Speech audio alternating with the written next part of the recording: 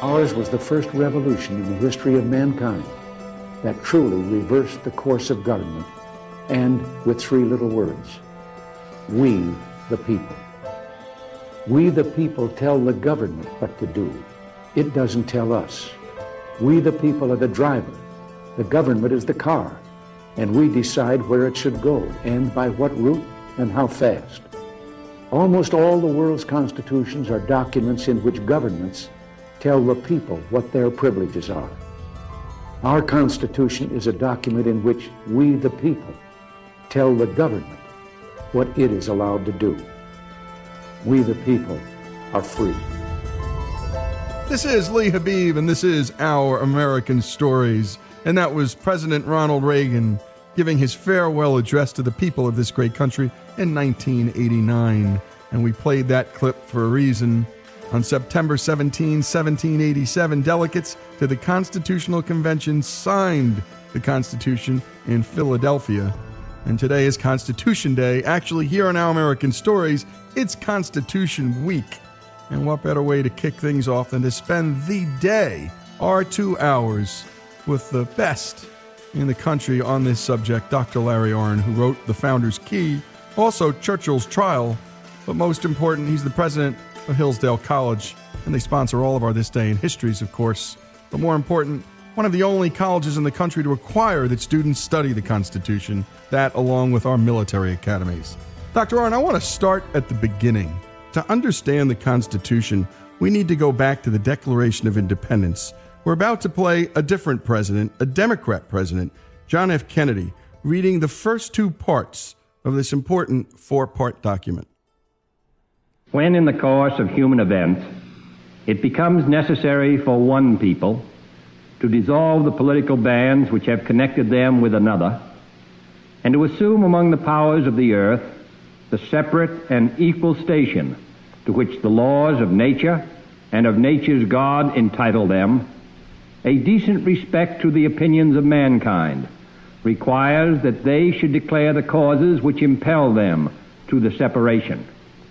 We hold these truths to be self-evident, that all men are created equal, that they are endowed by their Creator with certain unalienable rights, that among these are life, liberty, and the pursuit of happiness, that to secure these rights, governments are instituted among men, deriving their just powers from the consent of the governed, that whenever any form of government becomes destructive of these ends, it is the right of the people to alter or to abolish it. And Dr. Arnn, that's John F. Kennedy. He went on to actually record the entire Declaration of Independence. You write about that connection between the Constitution and the Declaration in your book, and that, of course, is The Founder's Key. Talk about that connection, the divine and the natural particularly. Well, it's a radical and revolutionary document, and those two clips you played, one by the Republican Reagan and the other by the Democrat Kennedy, capture that spirit of it, because it means that what the Declaration is saying there is there's such a thing as a human being, and it's not the same kind of thing as a horse or a dog, and so it must not be governed as a horse or a dog would be governed. It must be governed according to its consent. It is the kind of thing able to give its consent. Now that's simple and clear, but Reagan makes the point that it almost never prevails anywhere.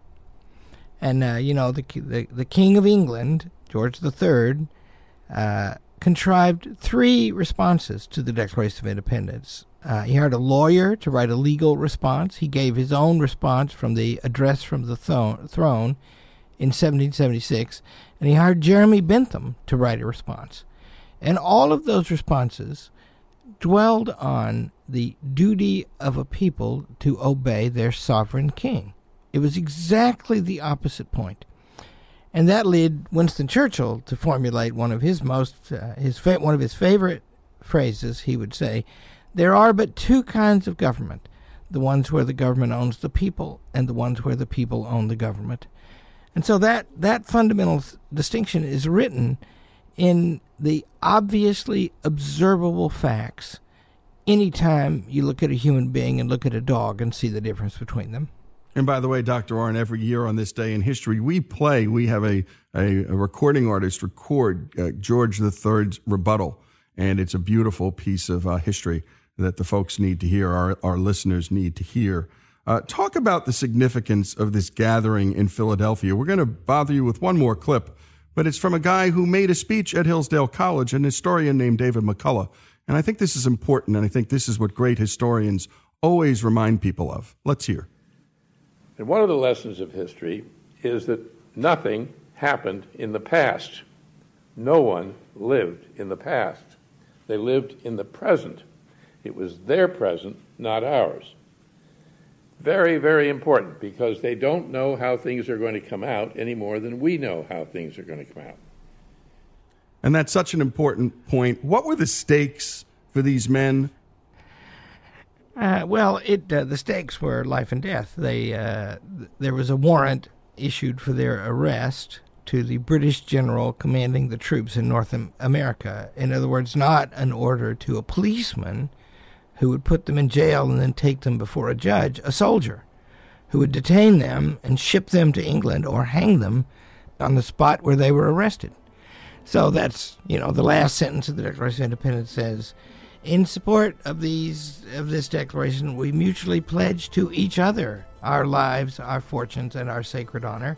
And many of them lost those lives or their fortunes, none of them their honor. And none of them their honor is right, but my goodness, the risks they took.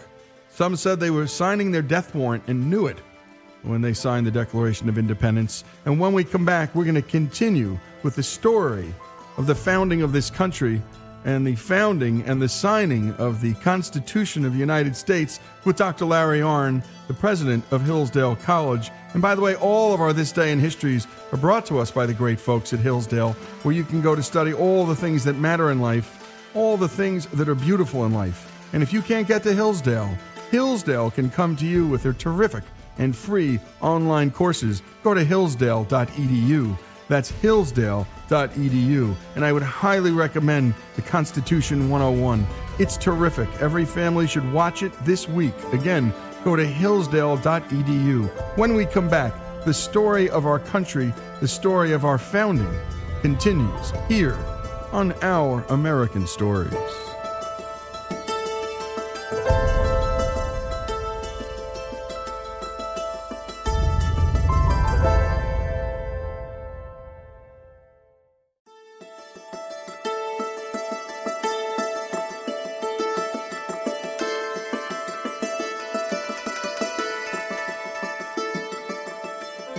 This is Our American Stories, and we continue with the celebration of Constitution Day.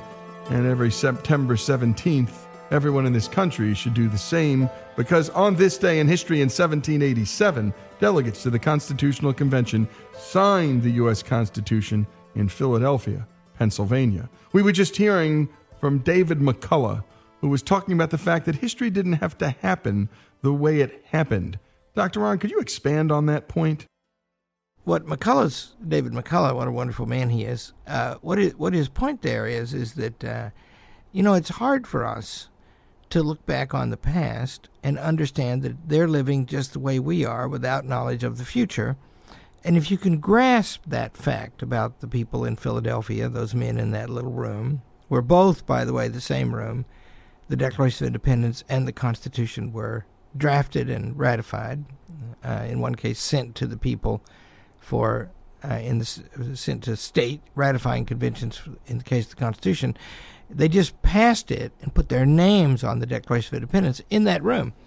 And, we know what the king thought. The king thought, this is a crazy claim. I'm the king. There's always been a king. There has to be a king. And you have to obey the king. And the king, by the way, has to be good to you. And so this is crazy. So they're introducing a thing that nobody believes. And then add to it, they're introducing it in controversy, ultimately treason, against the strongest living force, the British Empire, and its navy especially, but also its army. Recently, twice beaten France in major wars, right? And so what possible chance could they have? Because when they wrote the Declaration of Independence, they didn't really have anything that you could call an army. And George Washington had been appointed head of it because he had the most experience of anybody in war, of anybody in the revolutionary side. But he had never moved a large body of troops from one place to another or fed them along the way in his life. And the British were practiced at all that stuff and had hundreds of staff guys who knew all about how to do that. And so in the beginning, the war was ridiculous because we couldn't get our army around anywhere. And the British would always just encircle us, right? It was just funny how bad it was.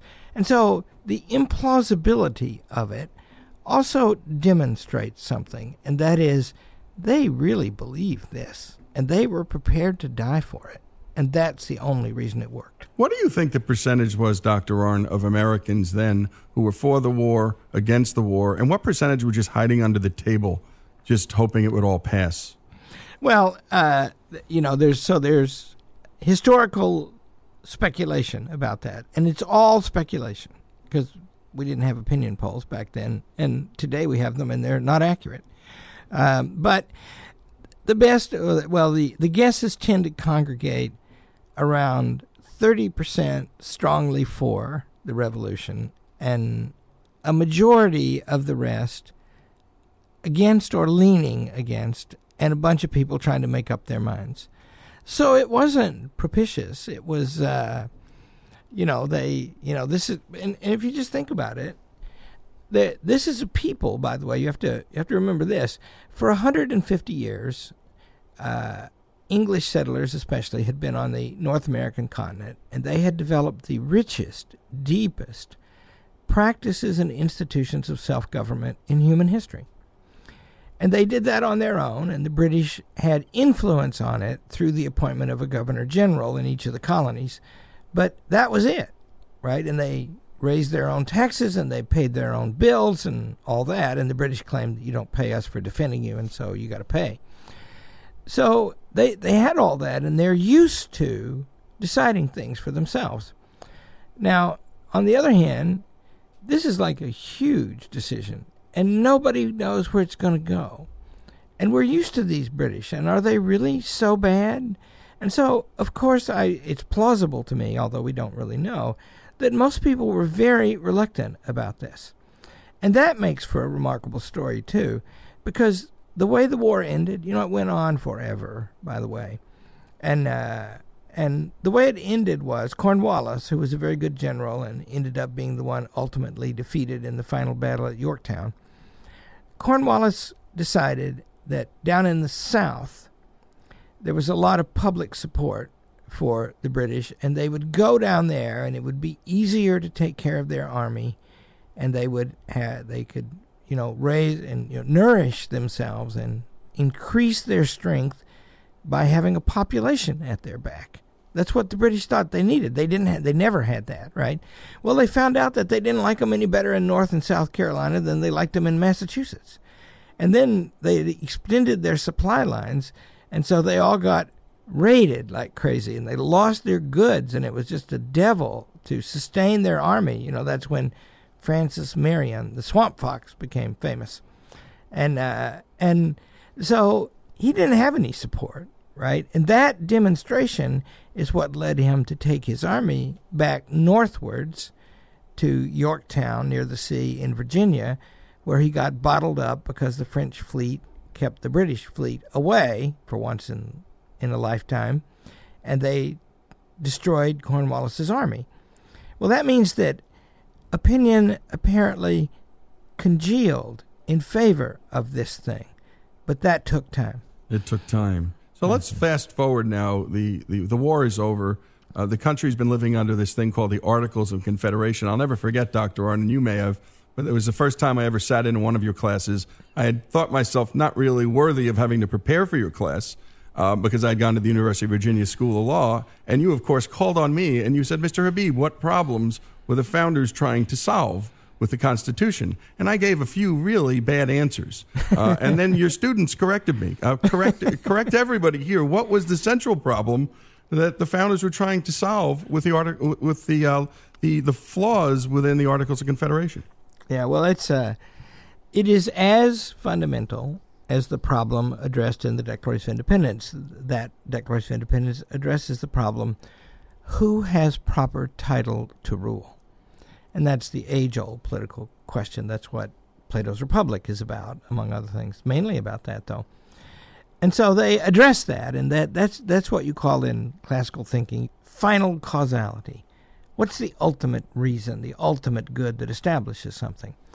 But then the second thing is, because they adopted this new principle that had never been adopted before, they're going to require a different way of governing, and that's what we call the formal cause, the form, the way we will work together so it can work. And there's no experience in human history like that, except, as they write in the Federalist Papers, among all of the ancient and medieval democracies, which were short-lived and turbulent. And so they thought that it would be very hard to make this work. And, in the beginning, under the Articles of Confederation, the colonies were ridiculous. They didn't pay their bills. They didn't keep their commitments to one another. They wouldn't sustain an army. They didn't have any credit. This growing country, desperately in need of capital, couldn't borrow any money. And then parts of the countryside, especially in Massachusetts, fell out of the rule of law. And a man named Shea, is a farmer, he led a rebellion against collecting mortgages. And so when the mortgages were due, there'd be bodies of men, and they would come and shut down the banks and stop the collection of debt. And, of course, that meant then necessarily nobody could borrow any money. And so everything was grinding to a halt. And Madison lists all of this in a really great document that he wrote in preparation for the preparation to go to the Constitutional Convention. And this is called The Vices of the Political System of the United States. And he lists them all, right? And he says that what they boil down to is our worst selves are in control because the passion of the moment is what decides everything, and passions change. And so we need a structure or form of government that would achieve something. Madison says in Federalist Papers that the thing it achieves is our reason alone must be placed in control of the government. Our passions must be controlled by it. And so now these new governors, right? Because now we're not going to be governed by a king. We're going to be governed by ourselves. And the question is, what part of ourselves? The better part, what Lincoln called the better angels of our nature, or the worst part? And what a question it is, and what a story this is. The story of the founding of our country, Constitution Day, celebrated here on Our American Stories all week long. When we come back, we continue our conversation with Dr. Larry Arnn, the president of Hillsdale College. This is Our American Stories.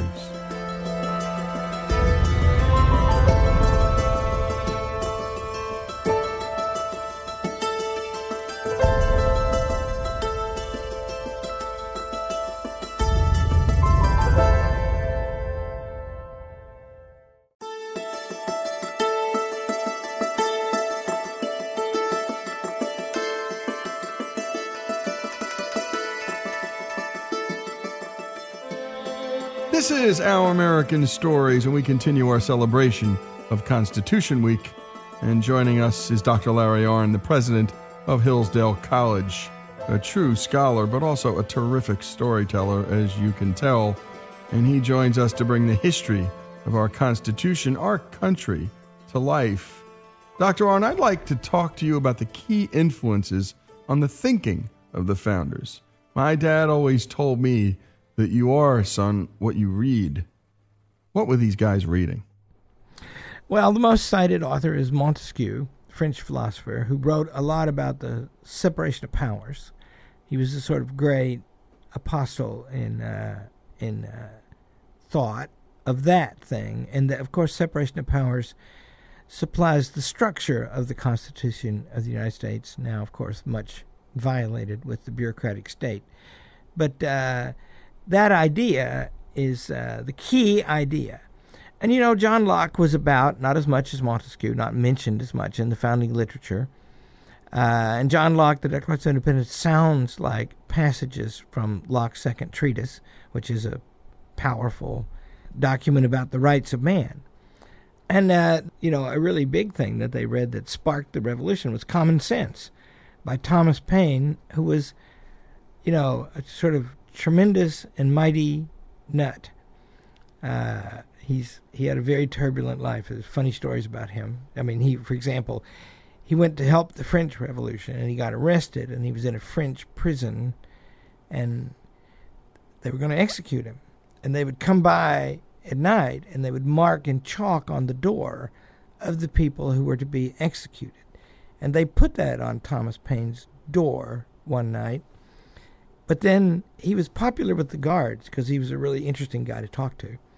And so in the morning, they had his door open so they could talk to him. And the people who came by to take people off for execution didn't see the chalk mark. and so that night, of the day of his supposed execution, that night, the forces who were trying to get him killed were themselves deposed and soon killed. And so his life was spared. Anyway, that's Tom Paine. And he wrote one great book in his life. I think he wrote other books that are kind of silly and even one of them kind of wicked.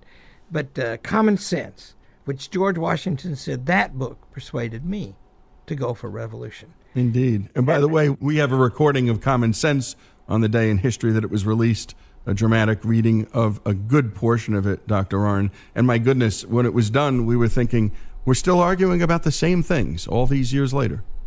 I wonder if the people listening to this know that you are a revolutionary and imaginative force in radio, Lee Habib, because you are. Well, we're doing what we can here, Dr. Arnn. Let's talk about the people now. We've talked about the ideas. Who are these people? Let's talk about what you might think are the 4 or 5 most important people in that room. And I want to start with George Washington, because he was there.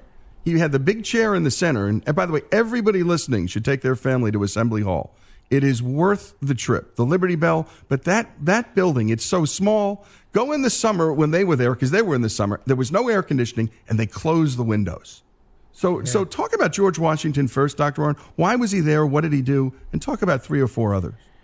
Well, if you had to name one who was indispensable, it's Washington. And in his case, that is literally the case, according to James Madison. Washington had so distinguished himself in the Revolution by the combination of his bravery on the battlefield and his proof of how trustworthy he was with power, because he resigned. There's a story that may or may not be true, but there's evidence for the story. It's never been fully established. Anyway, the prime minister says after the Battle of Yorktown had passed, we have to have a peace conference here. And, the king didn't want to do it. He'd lost the New World, and that's a bad thing to happen to a fellow. And the king said, George Washington will not know how to be a king. He will be a tyrant, and people will want me back. Now, you see the assumption, right? Conquerors always get to be rulers after they conquer. Napoleon, everybody in history, right? So the prime minister said, I understand that General Washington has resigned his commission and gone home. And the king is said to have said, he stirred himself and said, if he did that, he's the greatest man alive. You see, well, if that story is not true, I can tell you why it had currency. That's what everybody thought. And they thought that because he had given up his sword. And that's not the rule. So they can't really call the convention without him.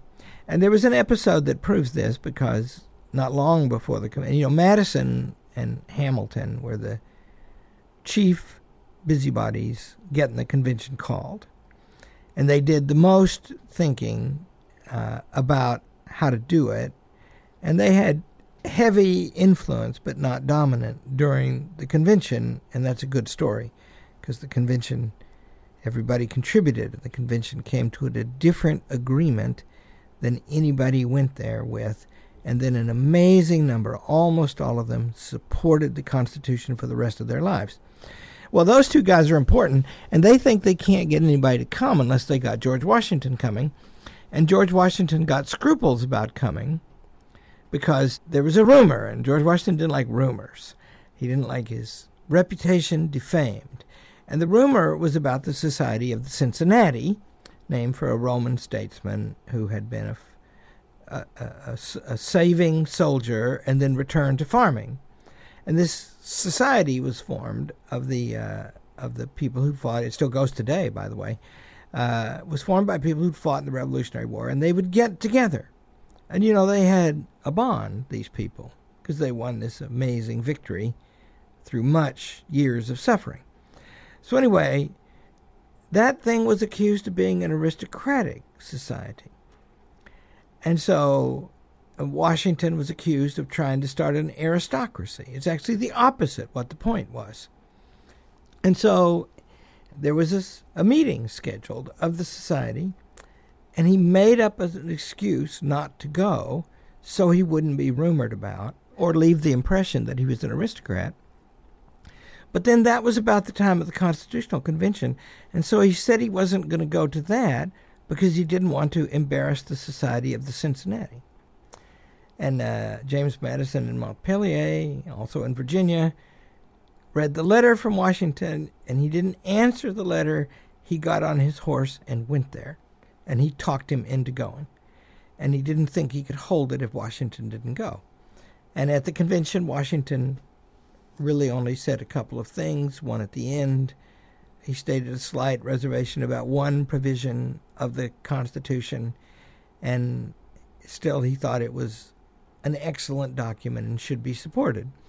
And that was his way of leading, because he's telling everybody, I'm surrendering my objection for the sake of the common good. And then when George Washington spoke that way, everybody listened. So there's Washington was terribly important. And the second most important person was probably Madison, because he did so much work to get it done, get the convention called, and so much work in advance of it. And then I happen to be partial to his numbers of the Federalist Papers, which are fewer than those of Alexander Hamilton. I love Hamilton's too. And they rise to the sublime in many places. They show the deep ambition of the Constitution to rule in a way so that our better selves are in control of the government. And I think that's very sophisticated of him. And then Hamilton, after him, was very important. Washington, Madison, Hamilton, these are giants, not only in American history, but world history. These men changed the world. And when we come back, we're going to continue our conversation, our storytelling, with Dr. Larry Arnn, the president of Hillsdale College. And this may be one of the greatest stories ever told, folks, one we should all know better. And by the way, you can hear all that we do here on Our American Stories by going to ouramericannetwork.org. Sign up for our free newsletter, give us your email, and we'll send you our 5 best stories every week. That's ouramericannetwork.org. This is Our American Stories. We'll be back after these commercial messages.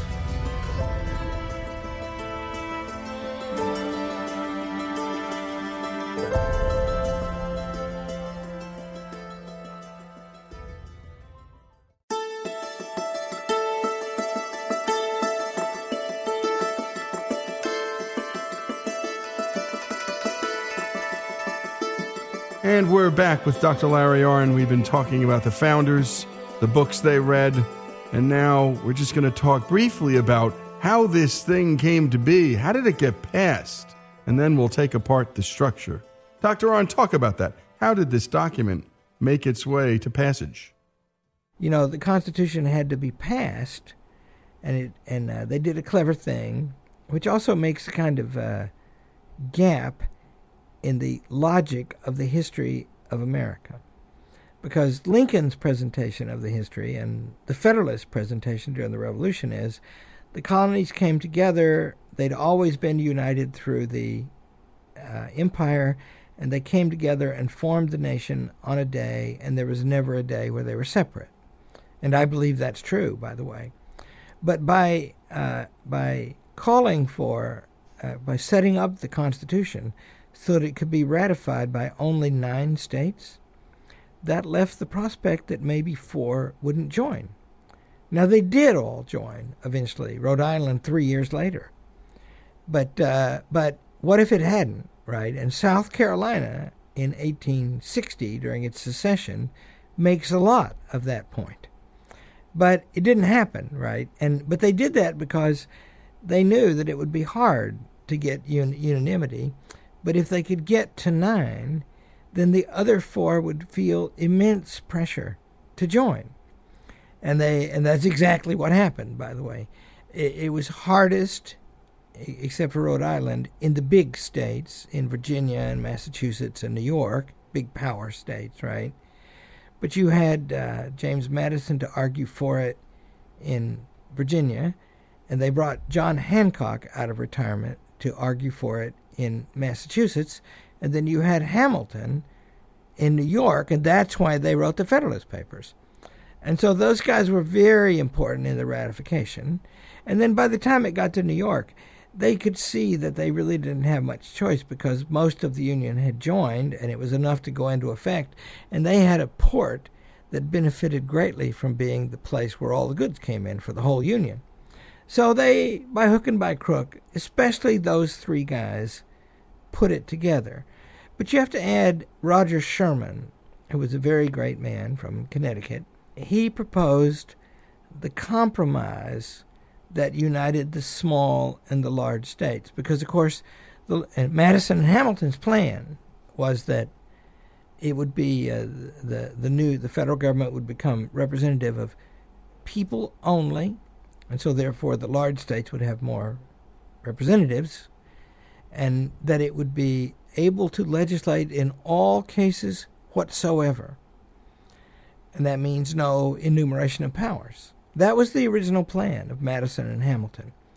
And the 2 great changes to the document were on those 2 points, because Sherman proposed eventually, because, the small states all came with the plan that it would be like the Articles of Confederation. States would be represented, each one equally. And the compromise that came was that the House of Representatives would represent people and the Senate would represent states. And that brought them together. And then the concerns of runaway big government were very much alleviated by this enumeration device. So in other words, the federal government can only do the things that are said there that it can do. And so those 2 things were huge things, and Sherman had a lot to do with them. And but everybody, Jerry and Pinckney from South Carolina, a lot of those people, they were brilliant people, and they talked a lot, and they talked well, and they came together in that, as you rightly point out, shuttered, darkened, stifling room where they spent the summer. Let's get into the structure now of this document, because it's the structure that matters. I mean, the Bill of Rights are sitting there. We're going to talk about them later. But, lots of countries have Bill of Rights, but they don't have a structure to protect those. I mean, Russia had Bill of Rights, but so what? So let's talk about Article 1 first and the structure of our government, the legislative branch. Why was this Article 1, Dr. Arnn? Well, all government starts with legislation. If it's to be government and it's to be something other than, Adolf Hitler making up his mind today what to do, then there has to be some process for recording a law. It has to be legitimate, the law. And especially if you're going to have consent of the governed, then there has to be a representative process to pick the ones who pass the law. And until there's law, there's nothing for the government to do. So that's why it's first. Every government action starts with a law, although not so much these days. And that's the most important branch, and they thought it was the most dangerous branch because the political science of the founding, which draws heavily on the classics. And what classic philosophy teaches you is that human beings have volition. That is to say, they can decide what to do and become the source of their own actions. And so the great question is, are the actions good? And to be good, they have to be restrained. You do have to act, and the glory of mankind is that it can be the source of an action, whereas, say, dogs, for example, act from instinct. But is the action good? And because we're passionate beings, is the action restrained? Now, in our society, the great strength comes from being close to the people. And the legislature is closest to the people because there's a lot of members of the legislature, and they represent districts or states, and they have an intense part of the political community for whom they work. And so they have a lot of authority, and so the founders are afraid that this body will take over and dominate all the government. And in a curious way, that's sort of what's happening, but it took a step because the founders put many safeguards in against that, and they worked until they were flanked by something. So, yeah, the legislature is first, and it's got to contain protections, and the chief protections in that article, are two. One is there are two houses, and a law can't be a law until both of them pass it, and then the president signs it.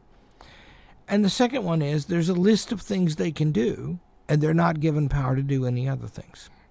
And let's talk about the Senate, because the Senate was not only for the states, but the Senate was 6 years the term, and in the House it was 2. The cooling saucer, as it was described. Talk about why 6 years versus 2. Well, 6 years, and then also the terms are staggered, right? So the Senate never all turns over. It's a continuous body. But the idea is that they're to be experienced. They're going to have a step away from the direct control of the people because they've got a long time in office. And so they can make judgments and provide continuity and not be so panicky. It's actually happened, by the way, that because we've done the direct election of senators, which is the one part of the current Constitution that I would change. I would repeal that and give the states the protection they were given originally by controlling the Senate. Let's talk about the executive branch next. What do the founders have in mind with this article, and why did they give the president such limited and specific powers? So first of all, the dramatic thing is they gave him wide and focused powers, both. Because first of all, much of the debate, by the way, between the Federalists and the Anti-Federalists in the ratification stage of the Constitution is about whether this executive is going to become a king. And the argument in the Federalist is you shouldn't divide the executive. It should just be one thing. And there are two reasons for that. One is the spirit of executive action is execution. The spirit of legislative action is deliberation. Deliberation. We need to talk and think. We just said these people had the experience that the Constitutional Convention went very well, and they came to an agreement, and they made it better, they thought, and wrote, most of them, than any of them would have made by themselves, right? So they're to think and talk, and it's supposed to take time. On the other hand, the executive's on a schedule all the time. Stuff is happening. And so he's got to be empowered to act. And he only is to execute the law. That's the limit on him. But he's got wide latitude, and he's given all of that power, just by the way, as the Congress has given all of the legislative power. And, they delegate that out to the bureaucracy now, and I think that's unconstitutional in the cause of big government. So the president, the first attribute is there's just one of him. They think, then, to the second, that makes him more accountable because there's no confusion about who to blame. And that's the argument in the Federalists. So you get this unitary executive who only begins work when the Congress has finished its work, although he has a share of the legislative power, too. He has to sign the bills, and he can veto bills. And he can be overridden by a supermajority in the Congress, but that means effectively they gave the president 1/6 of the legislative power. And that, that's because, it takes 2/3 to override him. And I think that if I get my math right, the difference between a half and 2/3 is a sixth. And so he's a pivotal person, and he's the one who does things.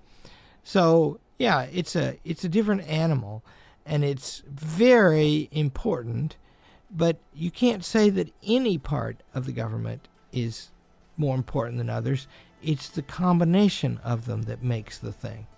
And indeed, that's true. And we've been talking to Dr. Larry Arnn, and we're going to continue our conversation in the next hour, celebrating the Constitution. And on this day in history, the Constitution was signed by our founders in 1787 in Philadelphia. The American Story, the story of the Constitution, here on Our American Stories.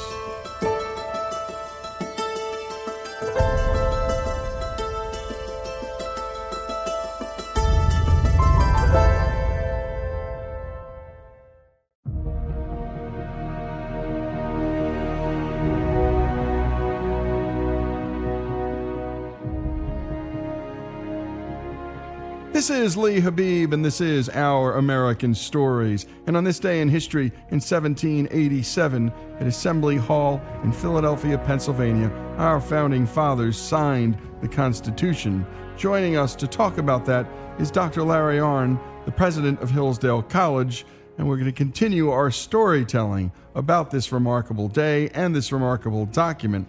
Dr. Arnn, the Articles of Confederation had real limitations. And so when the founders were getting together, they were trying to solve a problem, but they were trying to avoid other problems. And that would probably be excessive legislation coming from a centralized power. Talk about both things.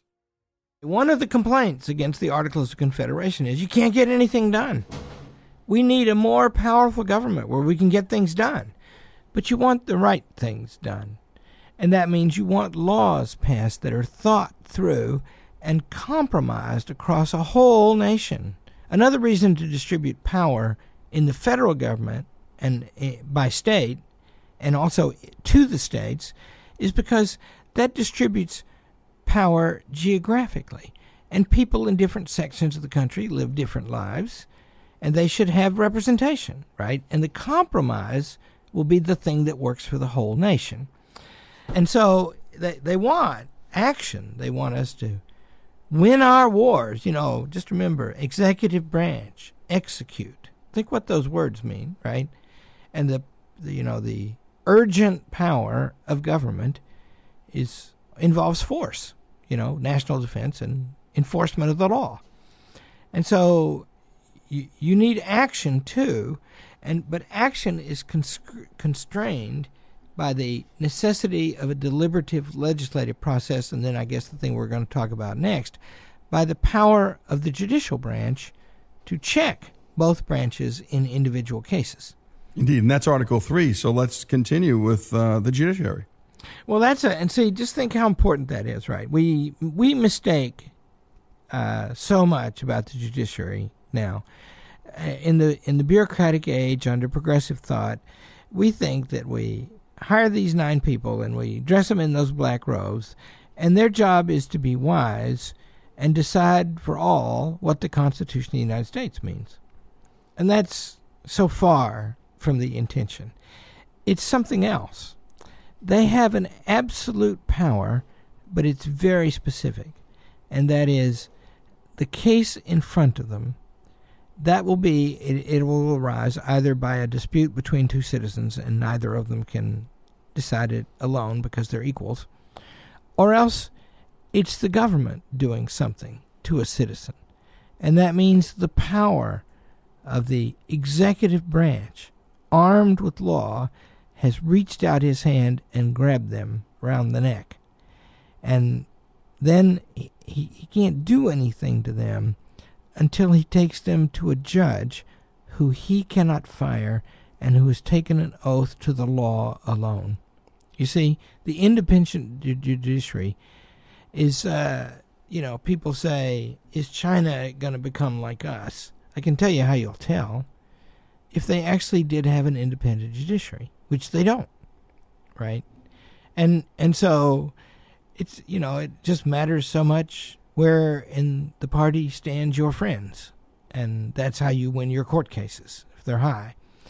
So that point, right, that I'm going to get taken before somebody who's got a very different source of authority and who cannot be removed by the powerful branches of the government, and he can let me go. Let's talk about the Bill of Rights, because in the end, they were the afterthought almost. They came last. How did they come to be and why? Well, that's a great story. So Madison and Hamilton and the people who dominated or mostly got their way in the Constitutional Convention didn't want a Bill of Rights. And they write in the Federalist Papers why they didn't want one. They said, first of all, it'd be a source of mischief because you'll list some rights and then others, will not be left off. That's why they wrote the Ninth Amendment the way they did, right? They say there are others, too. Just because they're here doesn't mean that's all. Then they said, this is just a parchment barrier, whereas the real protection of our rights is in the structure of the Constitution, the way the powers are divided to yield both effectiveness and constraint. That's the thing that will keep us safe and our rights safe and make our government effective. And just making a list of rights won't help. And so that was the argument that apparently prevailed at the convention.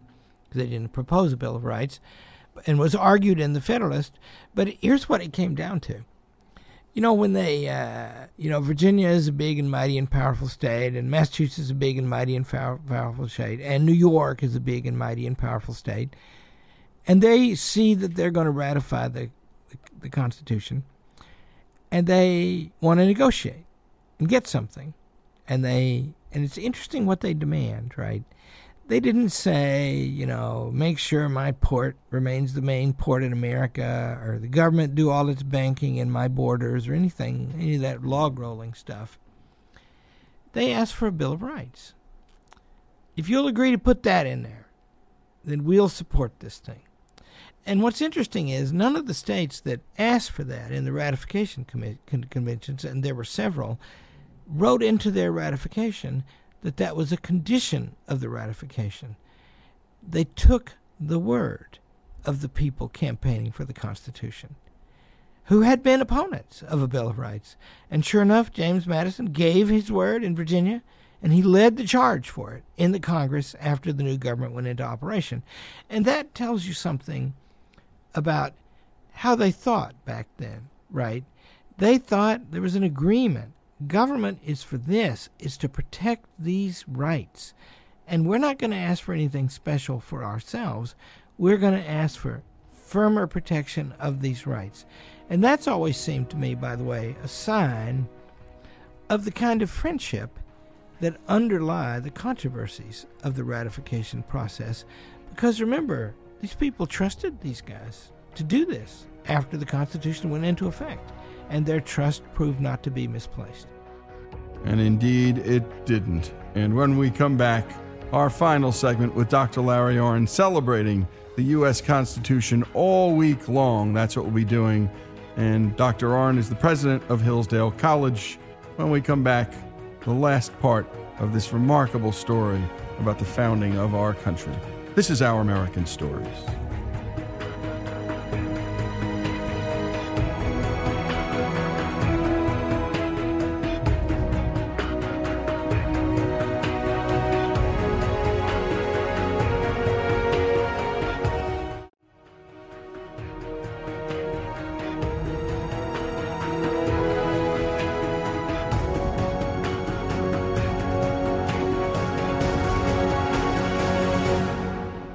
This is Our American Stories, and we continue with Dr. Larry Arnn, the president of Hillsdale College. Now we're going to talk about the Bill of Rights. Let's talk about what many call negative rights versus positive rights. I mean, in the end, the Bill of Rights is a series of thou shalt nots, and that no majority of Americans can deprive people of those particular rights. Talk about this idea of negative rights and what are now being called positive rights, mostly economic rights, Dr. Arnn. So first of all, you have to understand that they're different kind of things, and in my opinion, they're incompatible things, and I can explain why. Negative rights means, and see, I hate that term, right? I hate it. Because what? Negative rights is your right to pray. and talk. Our right to have this conversation. Those are central expressions of the specific human capacity.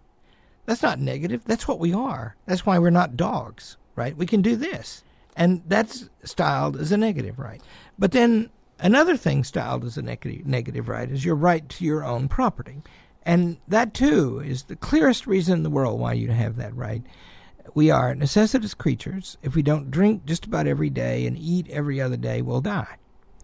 And that means we're always needing to find a living. And we've got this divine gift. We can think and talk and pray and speak and everything. But we're like animals in this. We got to be grazing all the time. And so to store up in advance when times are good is crucial to survival. And once you've stored up a thing that's property and you're not using it, then somebody might take it. So you need that to be protected. And that is an aspect of human nature as clear as the right to worship, which, by the way, is not very clear anymore. So that's what they call negative rights. Now, positive rights are, you have a right, as Franklin Roosevelt said in 1944, we have discovered new rights, and so we must have a new Bill of Rights. And he said, for example, a farmer should have a guaranteed price for his crops. Now, what does that mean? That means that I buy some land, and it turns out that this is the best land on earth to grow Mexican jumping beans. And let's say that I can make a killing on those if only people will buy them from me. But what if they don't want them? Then you're going to make them buy them, right? And that means their property is at the disposal of your prosperity. And that, these things that we call positive rights today, the negative rights, the real rights, in my opinion, they set up a harmony in society. Because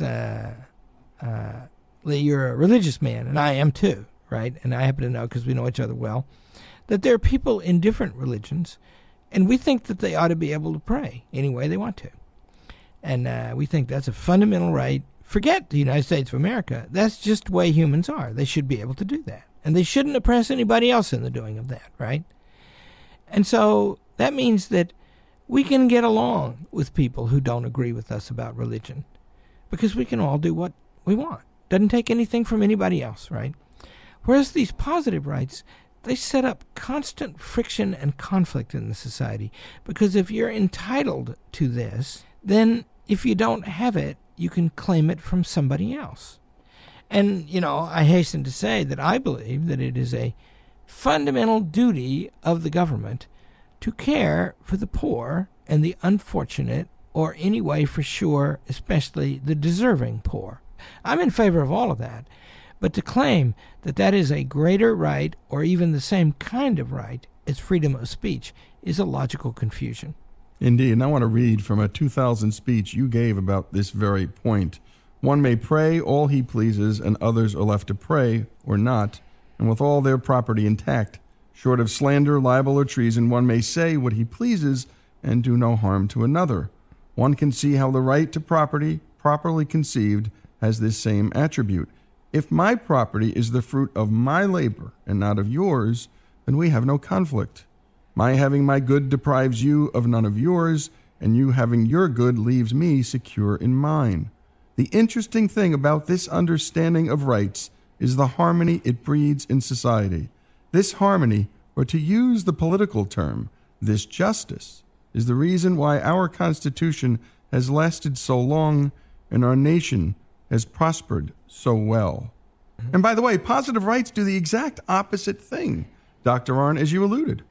What we've done with this contrivance of this new kind of right is that we have turned Washington, D.C. into the hub through which is distributed, and by whom is distributed, all the goods in the society. And, of course, they take their vigorish off the top. And that's why it's such a swamp, in my opinion. And that's why people resent it. But I don't think that people resent Social Security. They just wish it was a real insurance policy. And I don't think people resent welfare for people who are unable to work. But I think that this, when you get away from that and you start proclaiming a right, then you're setting up a conflict with people, and it's very widespread today. We talk a lot. When we do our art segments, Dr. Arnn, particularly, we did one about Aretha Franklin and Carole King. Carole King, a Jewish girl from Manhattan, had written this beautiful song, You Make Me Feel Like a Natural Woman. Jerry Wexler, a really terrific businessman in New York, a record executive, shuttled that intellectual property, that song, to a young girl named Aretha Franklin. She recorded it, and together they all prospered because of the intellectual property right that the Constitution protects. They don't just protect property, the Constitution, but our ideas, Dr. Arnn. The patent is in Article 1. The thing is, Aretha Franklin could really sing, and Carole King could really write. And the combination benefited them both, but also look how much it benefited all of us. If they had not had the kind of arrangement where they could both benefit from their contribution, they might not have cooperated, and then we wouldn't have that. Well, let's talk about the fact that we have the oldest, we're not the oldest country, but we have the oldest Constitution. There have been 17 amendments, so it's possible to change it, but hard. Why has this endured so long, and what do you see as the most substantive threat to the Constitution? It's so of the 27 amendments, by my count, 15 of them concern something fundamental. 12 of them are technical, presidential succession, things like that. But 15 of them are the 10 Bill of Rights, the 3 Civil War amendments, and the 16th and 17th amendments, which changed how senators are elected and made the federal income tax possible. Now, of those 15 that are fundamental, there was a huge fight about them all, and most of them, I think all but 2, are happy amendments. I'm glad they passed. The Civil War amendments got rid of slavery. The Constitution, one of the reasons it's lasted so long is that it can change, and it's not easy to change it. That's another reason it's lasted so long. But in a case of urgent need, it can change. But then second, the structure has been incredibly effective, right? It works, and it adjusts, because, America is the most successful country in human history, which means there's always a crisis going on. We just don't seem to be killed by them, so far. That's because it's adaptable, and it can work things out, and it sets up a system for discussion and adjustment. That's why it lasts. Now, what's the danger to it? Well, I think it's simple to state. I think that there actually is a change in the form of the government today. We now make about 9 laws out of 10 by a process outside the legislature. And those laws are made in the regulatory agencies, the federal laws I'm talking about, but they have enormous consequences for state law, many of which are also made by state regulatory agencies now. And these agencies, first of all, they make it possible to make a lot more law than there used to be. The Congress of the United States in the last complete 2-year cycle, a Congress of the United States the last 2 years, it passed about the same number of laws, about 100 a year, that it has passed since 1840. It works about the same way, and it passes about the same number of laws. But, of course, many times that number are passed now. But then add to that another point, and that is these regulatory agencies also have executive and judicial branches inside them. And that means that they pass the law, and then they enforce the law, and then when they bring charges or fines against people, the trial takes place in one of their employees. And so it's a destruction of separation of powers. And so I think that's the greatest danger in America today. I think it makes the government itself an interested force in the representative process. So I worry about that a lot. And many of us worry about the very same thing. We've been talking to Dr. Larry Arnn, the president of Hillsdale College. And by the way, to hear and learn all you need to learn about Hillsdale, go to hillsdale.edu and sign up for their terrific and free online courses. The Constitution 101 course is a must-see this Constitution week. This is Lee Habib, the celebration of our Constitution, its story, here on Our American Stories.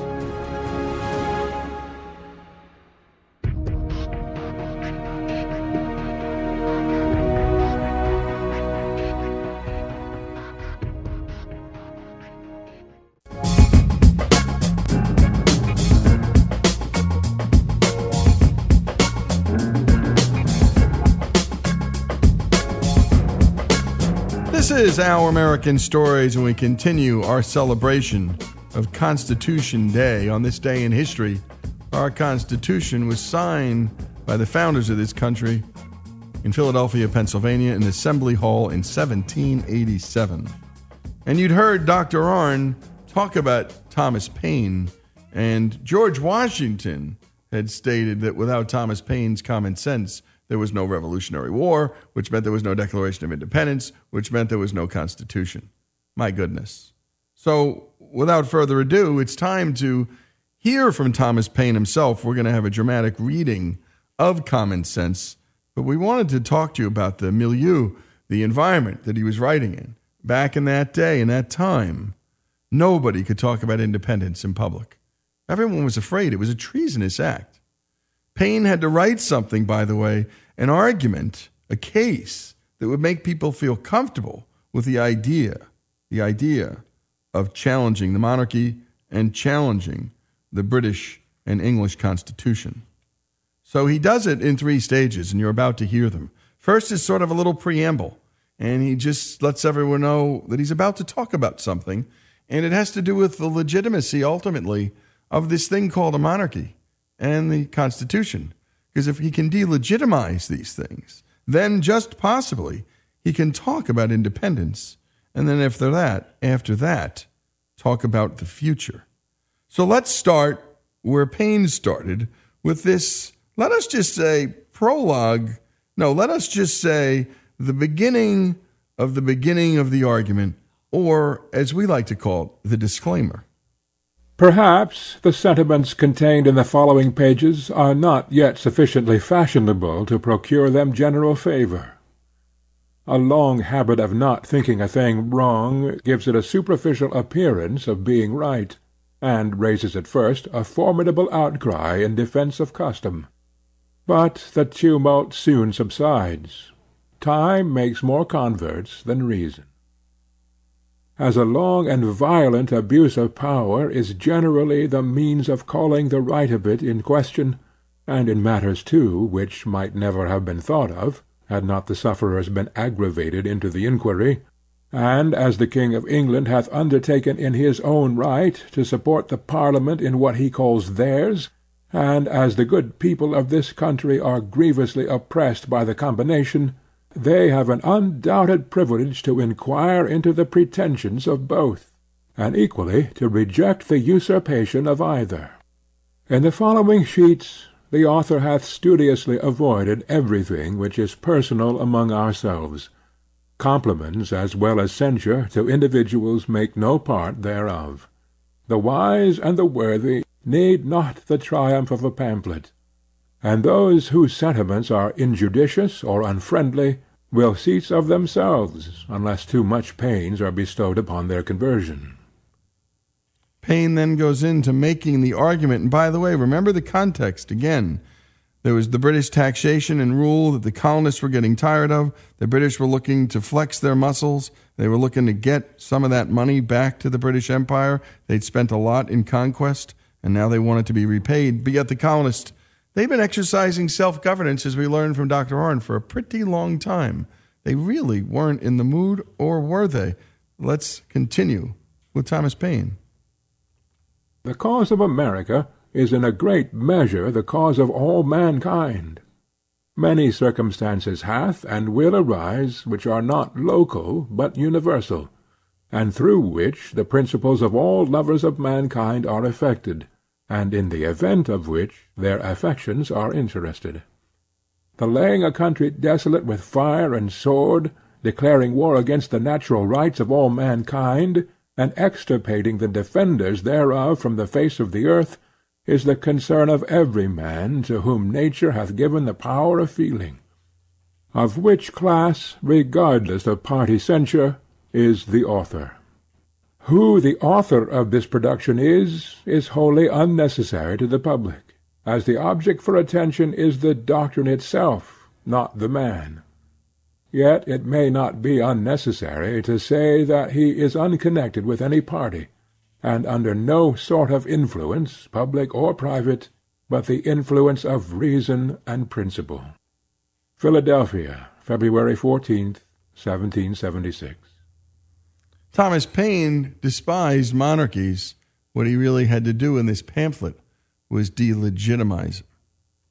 The prejudice of Englishmen in favor of their own government of king, lords, and commons arises as much or more from national pride than reason. Individuals are undoubtedly safer in England than in some other countries, but the will of the king is as much the law of the land in Britain as in France, with this difference, that instead of proceeding directly from his mouth, it is handed to the people under the more formidable shape of an Act of Parliament. For the fate of Charles the First hath only made kings more subtle, not more just.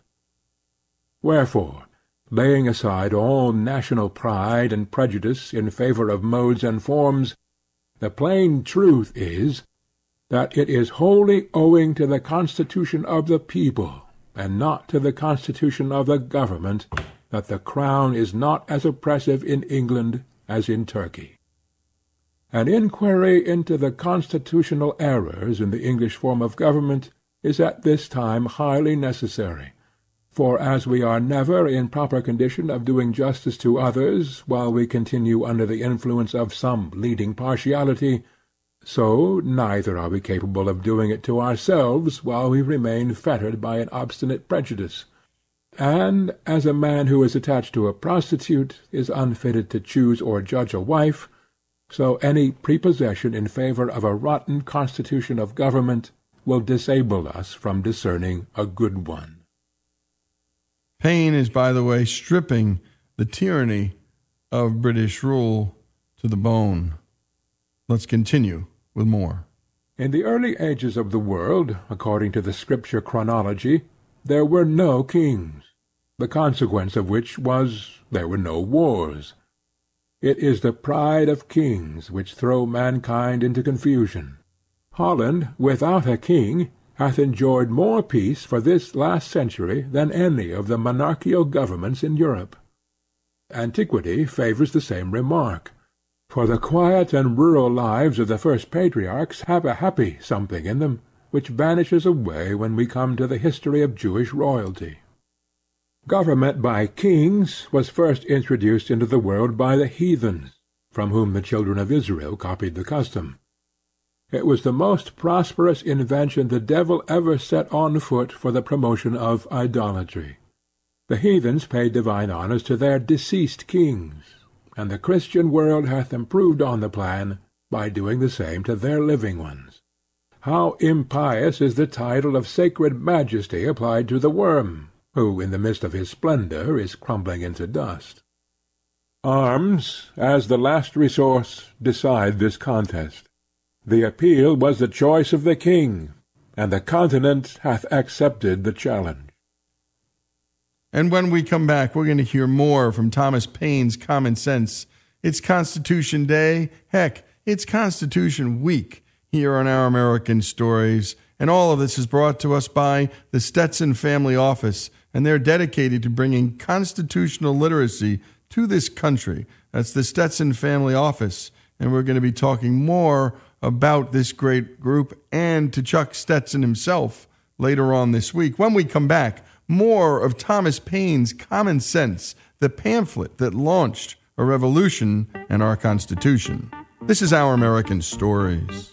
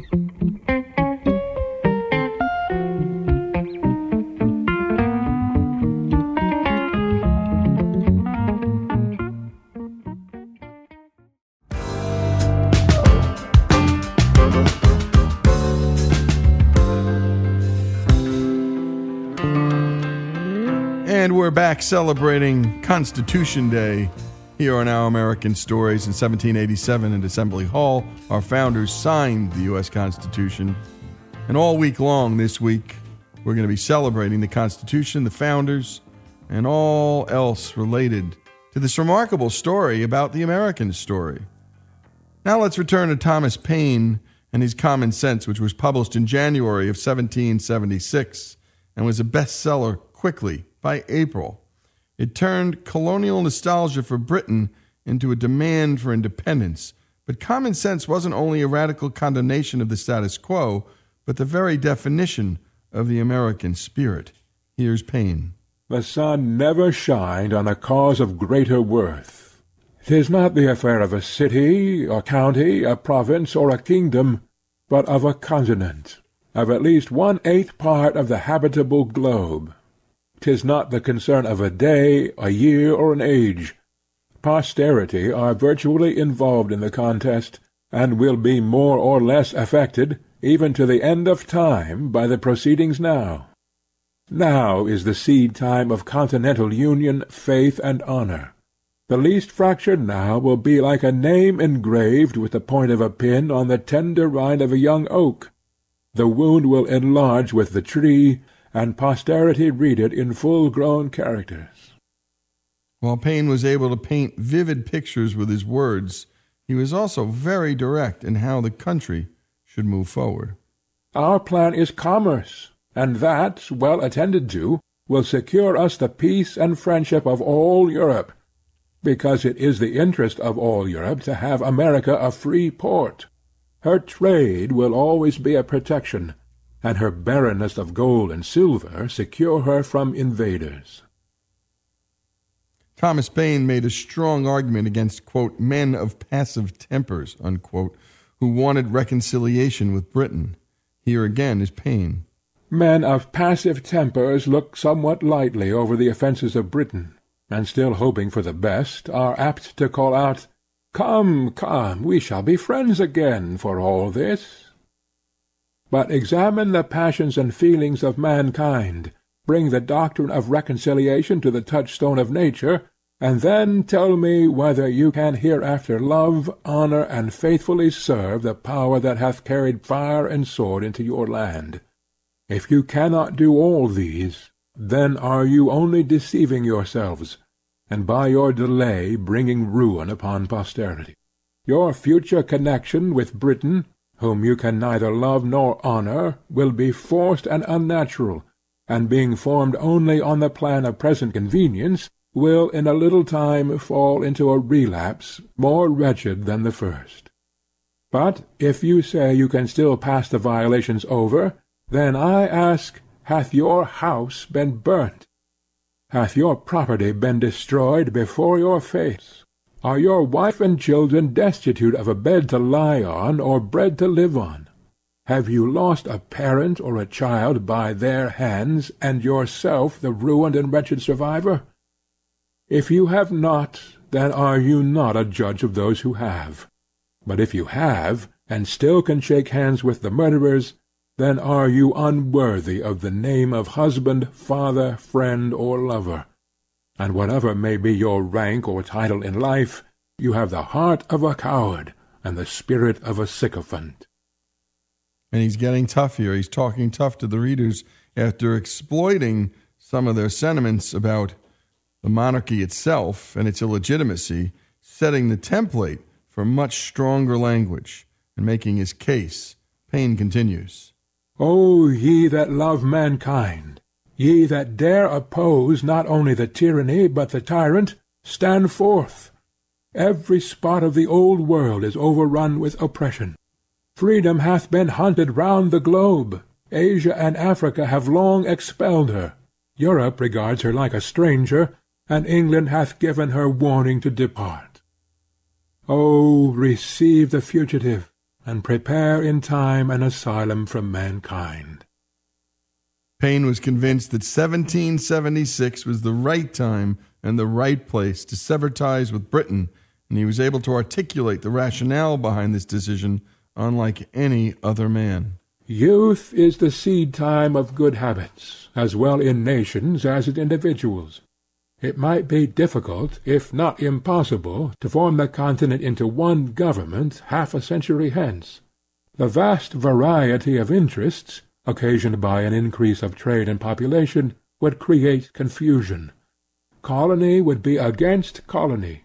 Each being able might scorn each other's assistance, and while the proud and foolish gloried in their little distinctions, the wise would lament that the union had not been formed before. Wherefore the present time is the true time for establishing it. The intimacy which is contracted in infancy, and the friendship which is formed in misfortune, are of all others the most lasting and unalterable. Our present union is marked with both these characters. We are young, and we have been distressed, but our concord hath withstood our troubles, and fixes a memorable area for posterity to glory in. The present time, likewise, is that peculiar time which never happens to a nation but once, that is, the time of forming itself into a government. Most nations have let slip the opportunity, and by that means have been compelled to receive laws from their conquerors, instead of making laws for themselves. First they had a king, and then a form of government, whereas the articles or charter of government should be formed first, and men delegated to execute them afterward. But from the errors of other nations let us learn wisdom, and lay hold of the present opportunity to begin government at the right end.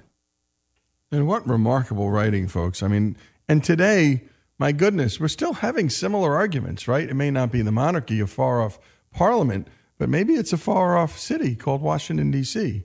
And I think this is the discussion. Sovereignty, personal liberty, freedom, in the end, freedom. Let's get to the final part of the argument, part 4 of Thomas Paine's Common Sense. He specifically calls for a Declaration of Independence, a declaration that would come to fruition just months after the pamphlet was finished. However strange it may appear to some, or however unwilling they may be to think so, matters not. But many strong and striking reasons may be given to show that nothing can settle our affairs so expeditiously as an open and determined declaration for independence, some of which are: first, it is the custom of nations, when any two are at war, for some other powers, not engaged in the quarrel, to step in as mediators, and bring about the preliminaries of a peace. But while America calls herself the subject of Great Britain, no power, however well disposed she may be, can offer her mediation. Wherefore, in our present state, we may quarrel on forever. Secondly, it is unreasonable to suppose that France or Spain will give us any kind of assistance, if we mean only to make use of that assistance for the purpose of repairing the breach, and strengthening the connection between Britain and America, because those powers would be sufferers by the consequences. Thirdly, while we profess ourselves the subjects of Britain, we must, in the eye of foreign nations, be considered as rebels.